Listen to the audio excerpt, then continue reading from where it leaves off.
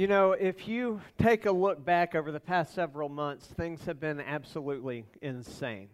We have talked about this COVID-19 coronavirus that's been going around, forcing everybody to wear a mask wherever you go in public. The presidential governor, Judge Clay Jenkins orders that have kind of mixed up life.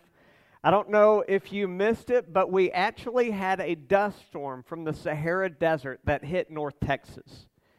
And we're not the only ones going through this. There was something kind of even more remarkable than all the random protests that came out. And I wouldn't say random because there was a cause or an injustice behind it, but there was something different that happened called Chaz or Chop. How many of y'all have heard about this? On June 8th, there was this big breakout of protest in Seattle, and people literally occupied a main section of Seattle. They overtook one of the police districts. This place was left undone because the mayor of Seattle said, we're just going to allow them to peacefully protest. The problem with the peaceful protest is there were actually two black teenage boys who were murdered, one 19, one 16, and there's still a 14-year-old black African-American who's fighting for his life. There was rape, drugs, robbery, all these kind of injustice, and then the mob turned on the mayor and actually vandalized her home, and shortly thereafter she made an order for the police to go in and clean house. And clean house they did with the help of the FBI, and within a few hours, Chaz or Chop was no more. They had reestablished order within Seattle, and they were starting to clean things up and pick up the pieces. And if you see pictures of Seattle now, it's not exactly the way it used to be, but at least this Chop is no more.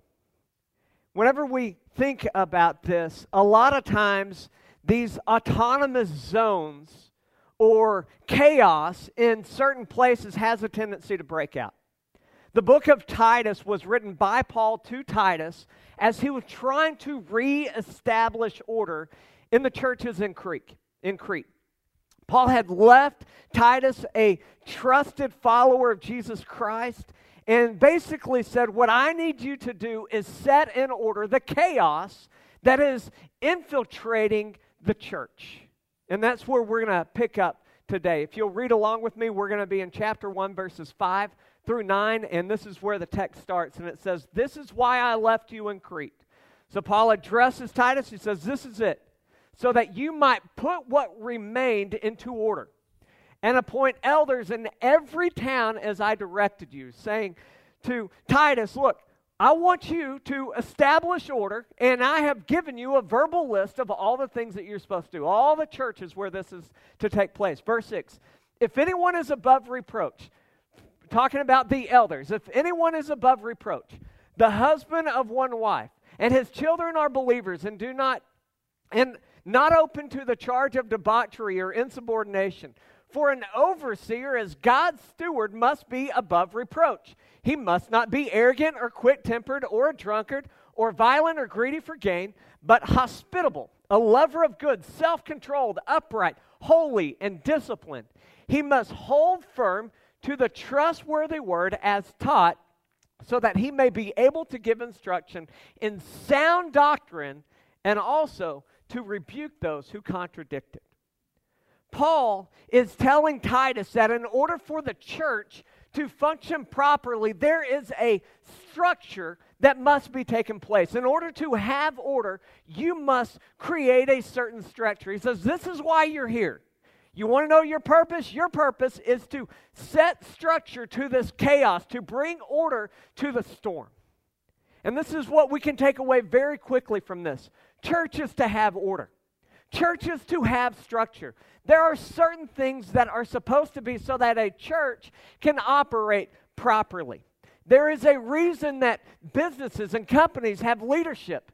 The leadership set the order. They put systems in place to make companies successful. And with church, it's the same kind of thought, because the big problem was the church was broken and they needed a reset. I want to tell you a little bit of what happened to me last weekend. We had the opportunity to go to the lake 4th of July weekend. It's a great way to spend 4th of July. Anybody ever spent 4th of July on the lake? So we're on the lake and we're doing our thing, and Christy hops on the tube with the rest of us, right?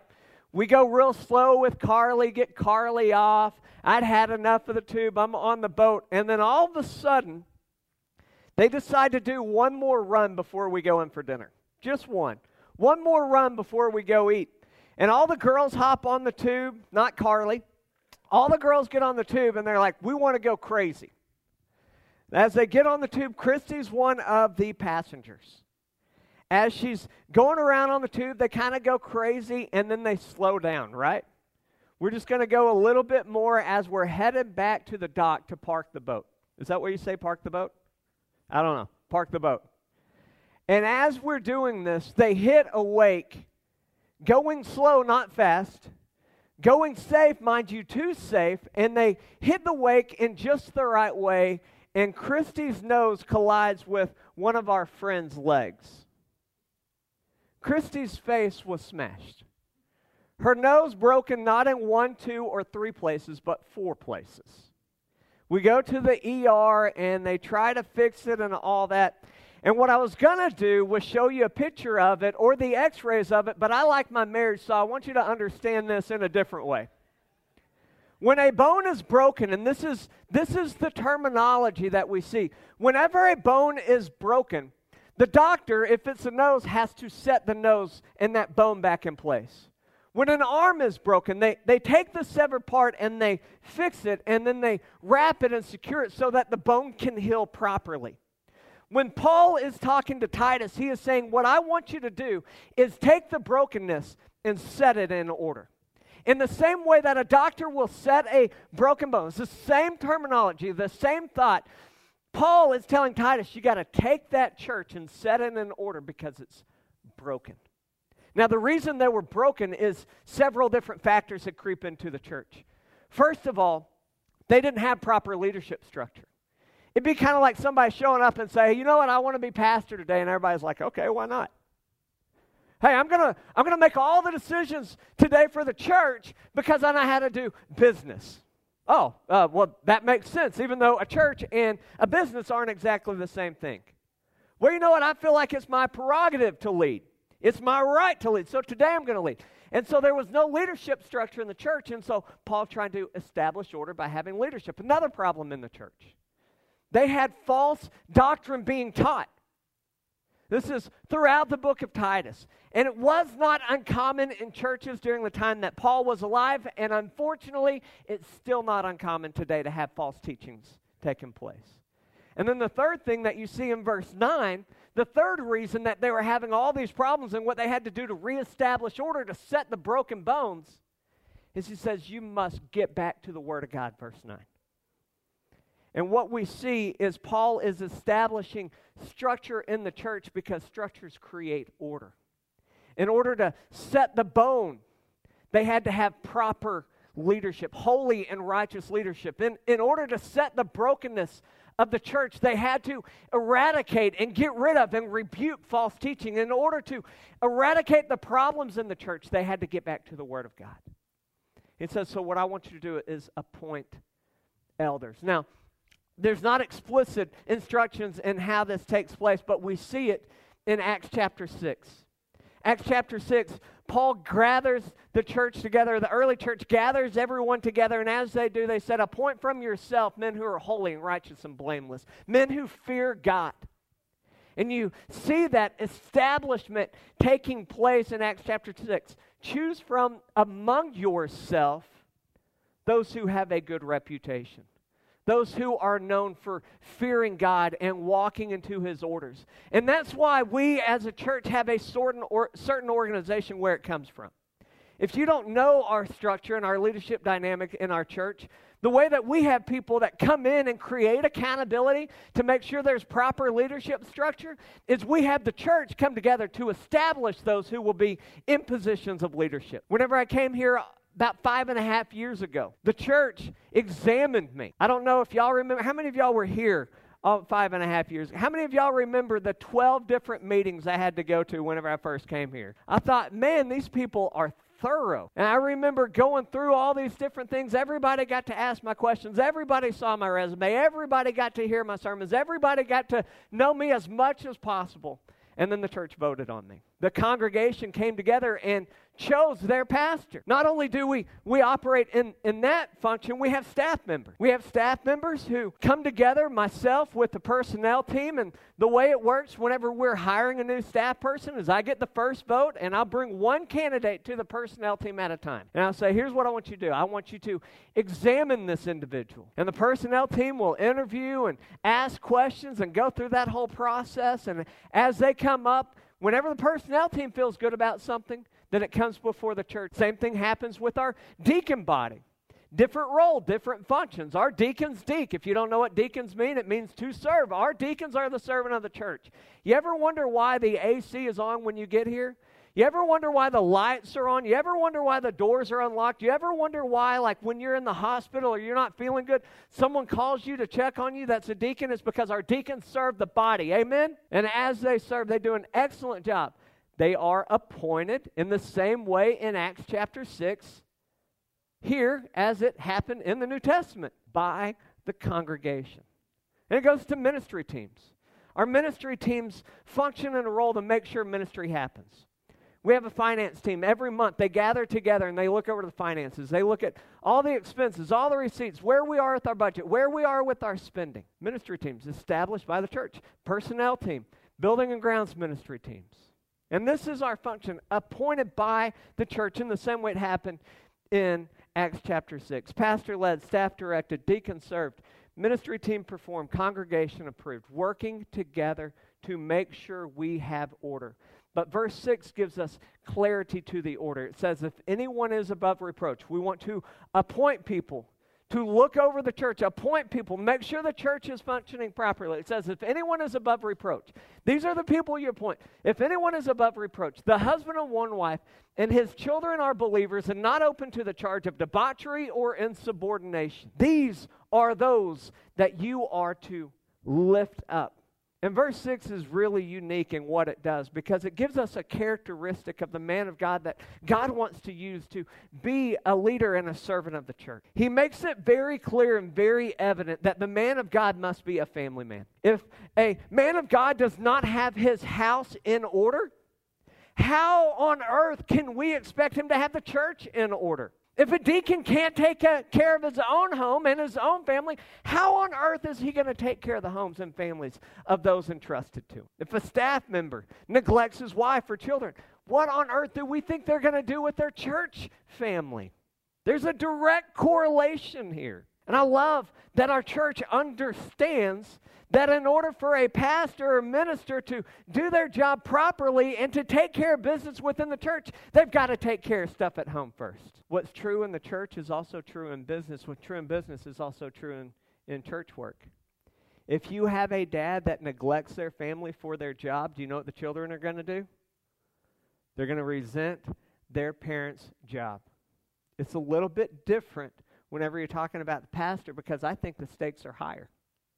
If I put my job in front of my children, do you know what's going to happen all the time? My children will not only hate my job, they're going to hate the church. And not only are they going to hate the church, they're going to resent God. And if they resent God, they're going to be children that are defined by disobedience. Children who are defined by debauchery. Because if they're not following after God, what are they going to do?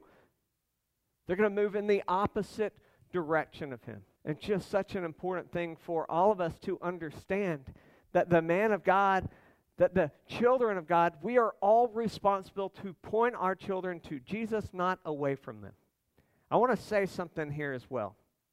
Just because God has called the man of God to be a family man does not mean he needs to use his family as a crutch not to work hard and do his job.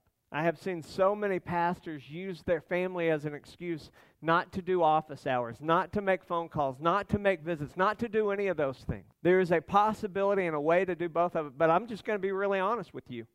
Most of the time, my job demands the life of an empty nester, and I have 4 children at home, and it's just very hard. Do you want to know why our staff goes and we share the responsibility of making hospital visits? I can't do it on my own. Do you want to know something even better than this? Acts chapter 6 tells us that the deacons were appointed to serve the church, to visit widows and orphans, and to take care of the daily needs, so that the men of God would not neglect the teaching, studying, and praying. And because of that, our church functions in a biblical way, where the deacons serve and the pastors are able to minister the word and pray. And together, it's funny how great ministry can happen. I look, and I've got deacons scattered all over the room. And I know I'm going to miss some, but I'm just going to say this. Because Richard Crank is a good deacon who takes care of his families, my job is a whole lot easier. Because Lloyd Charles is a good deacon who calls and ministers to his family, my job is a whole lot easier. Because Ronnie calls and checks and visits on his family, my job as a pastor is a whole lot easier. And you want to know something else? Because they do what a deacon is supposed to do, leading by serving instead of trying to dictate and govern the church, our church is a whole lot healthier. Verses 7 and 8 not only talk about structure, but it gives us the standard that we're to be set. It says this, for an overseer, talking about the role of a pastor, right? For an overseer as God's steward must be above reproach. And what happens here is there's this big umbrella that everything else we're about to read falls into, above reproach.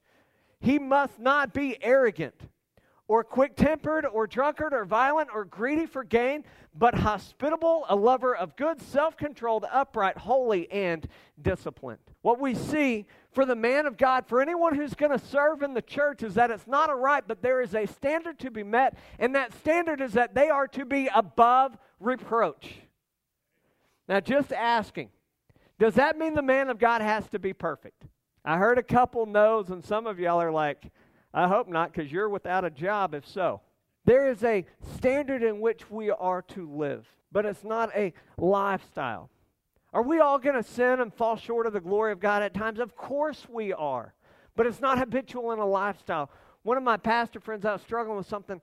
My mentor and my ministry coach would just tell me, he said, Cole, you cannot hold a standard of yourself whenever it comes to your kids, whenever it comes to your parenting, whatever comes to where God would be disqualified if his children did what you did.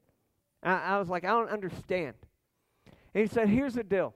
God is the only one who is perfect. And as long as you're following after him, whenever you stumble, you confess your sins, you work towards it, and you move in those ways, as long as you don't disqualify yourself, God will use you, which requires humility, which requires accountability, which requires this idea to fix our eyes on Jesus, the author and perfecter of our faith. But what you see is above reproach, is the umbrella by which the man of God, the woman of God, the leaders of the church are to carry and conduct themselves. And what falls underneath the idea of being above reproach is a list of don'ts and a list of do's. And I just want you to look at this list as we kind of work through it. It says, the list of don'ts: not arrogant, not quick-tempered, not drunk, not violent, not greedy, not money hungry. All these characteristics that the man of God should not be. And whenever you think about it, if there's a man who's arrogant, he's never going to look around and say, I could possibly be wrong. And if you got a person who thinks they're the sole authority on everything in life, all you have is constant problems with them. God can't use somebody who's not willing to lean on him, because all good things come from God and through God, and we must dwell in him, not of ourselves. Not arrogant, not quick-tempered. We don't need a hothead in the pulpit. We don't need a hothead in the deacon body. We don't need a hothead on a ministry team. We need people who can be sound and rational. Not a drunk. I mean, that's pretty self-evident, right? Controlled by the Holy Spirit, not by alcohol, not violent. We don't want somebody who every time they see somebody who disagrees with them, they go up and punch somebody in the nose. Ed, you know what I'm talking about. Not greedy, not money hungry. Like, I'm not here to get rich. Pastors, men of God, women of God should not be there to get rich. And then it says, here's what you must be. Hospitable. Welcome people in. And think about why this is so important. If people come into our church and we're not welcoming, if we're not warm, if we're not friendly, what do they think about the church? What do they think about God? If you can't practice that in your own personal life, how on earth can you practice it in the church? And if we don't welcome people in and receive them as they are, how on earth do we expect them to want to hear the good news? A lover of good, to seek to do good, to celebrate good, self-controlled, upright, holy. Jesus says, be holy as I am holy, and disciplined. You want me to make this real easy for you? In order to lead the church, not only must you have received Jesus Christ as your personal Lord and Savior, you must walk with God as your personal Lord and Savior.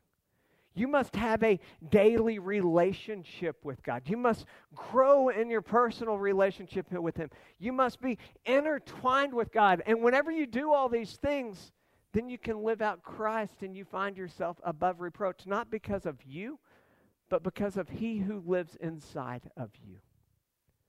So the standard for us, all of us, not just the man of God, not just the woman of God, the standard for all of us is to do everything we can to kill the flesh that lives within us and to live in the Spirit.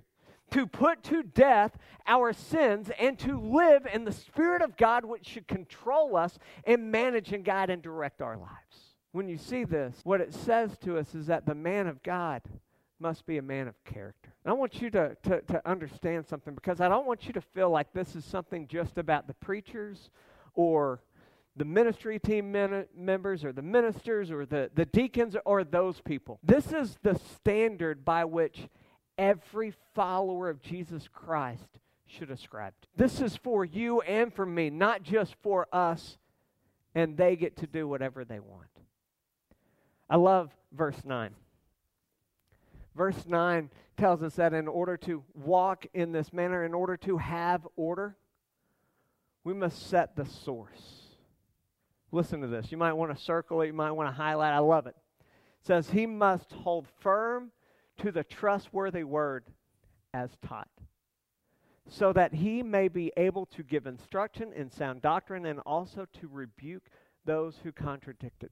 He must hold firm. This is a clear indication that whenever we're talking about hold firm to the word that is taught, hold firm to God's word. The Bible. God's word is our guide. The Bible is the instruction manual that God has given us to live our lives in accordance with Him. Whenever we talk about holding firm to the Word of God, we need to understand that it is by the Word we will live and breathe. God didn't give us a separate manual for how to do life. He didn't give us a separate manual for how to do church. He didn't give us a separate manual for how to be a good husband or wife or how to be a good child or parent. God gave us His Word, and we must hold firm to it. We must live in and according to the Word. And as we do this, we see that Paul is giving Titus and the church in Crete and the church today 3 simple things that we must do to live in the Word. The very first thing that we see is that we must hold firm to the Word. Hold firm. Be convicted by the Word.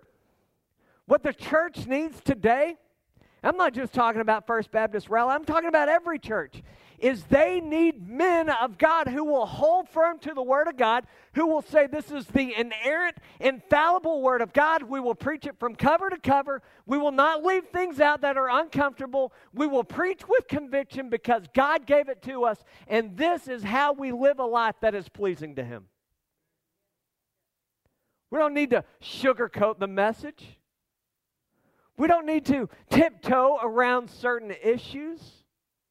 In order for the man of God, in order for the church to proper functionally, the Word of God must be taught and explained with practical application. You want to know why you're never going to see us do a sermon series on living your best life now? You want to know why you're not going to see like some contemporary Christian living book that we're going to surround a year round? You want to understand why we're not going to pick up a book and preach through a book that was written by man, why we will only use the Word of God for our sermons and our classes and connect groups and on our Wednesday night Bibles? Do you want to know why?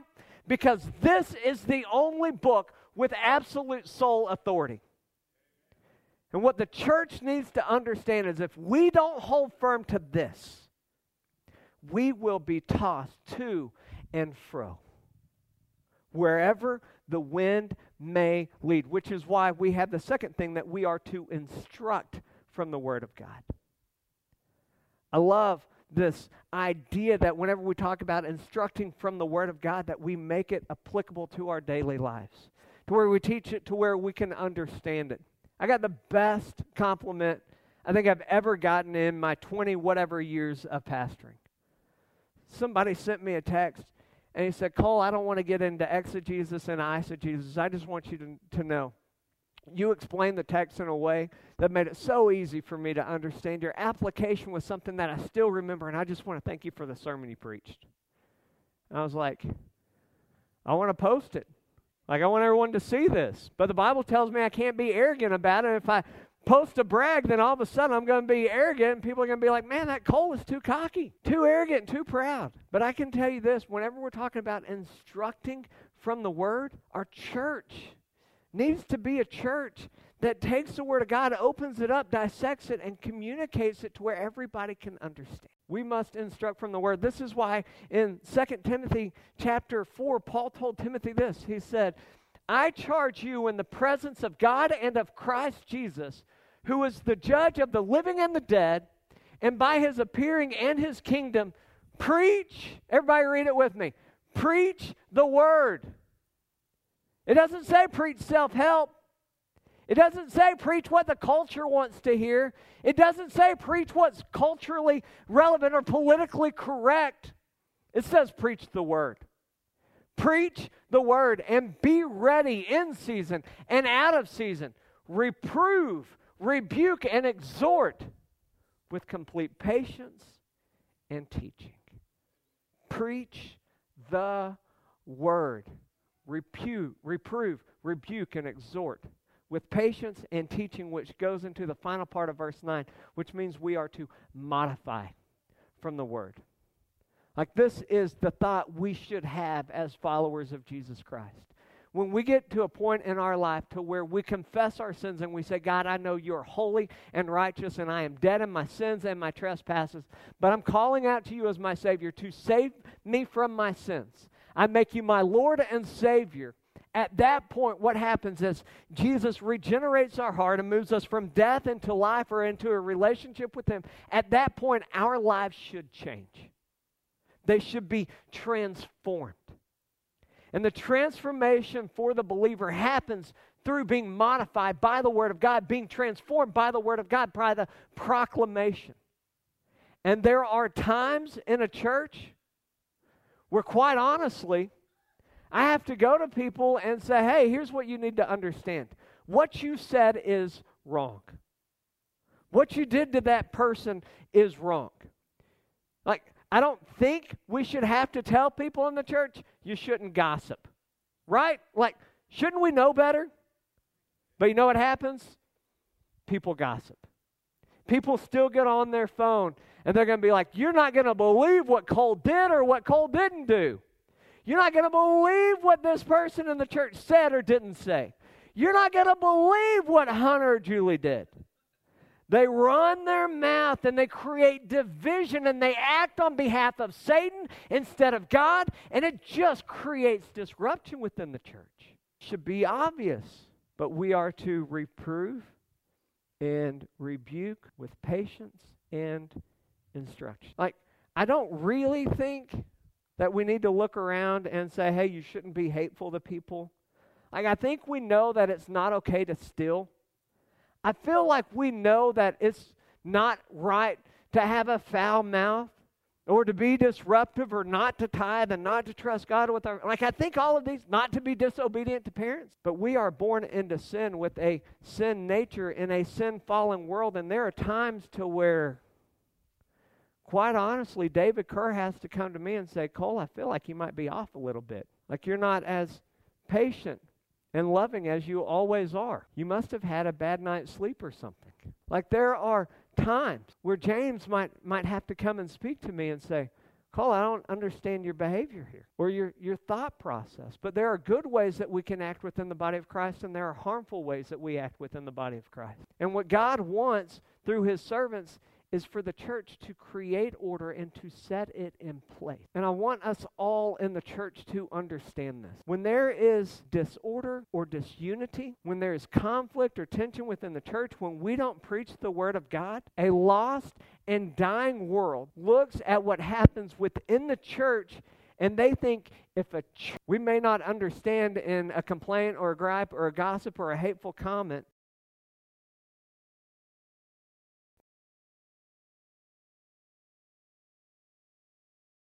that the world is lost and it impacts eternity, but understand this. A world is watching, and what we do as a church impacts eternity. In the same way that there's very few people in the world that want to move to Seattle, there's very few people who want to go to a church that is broken and hate, which means that we, as men and women of God, must be devoted, we must be disciplined, we must have a deep conviction when it comes to the Word of God. We must have this mentality that I, as a member of the church, that I, as a follower of Jesus Christ, that I, as one who identifies with Christ, will be devoted and disciplined. I will hold firm to the Word of God. I will live God's way because that is the only way I am going to survive in these crazy days.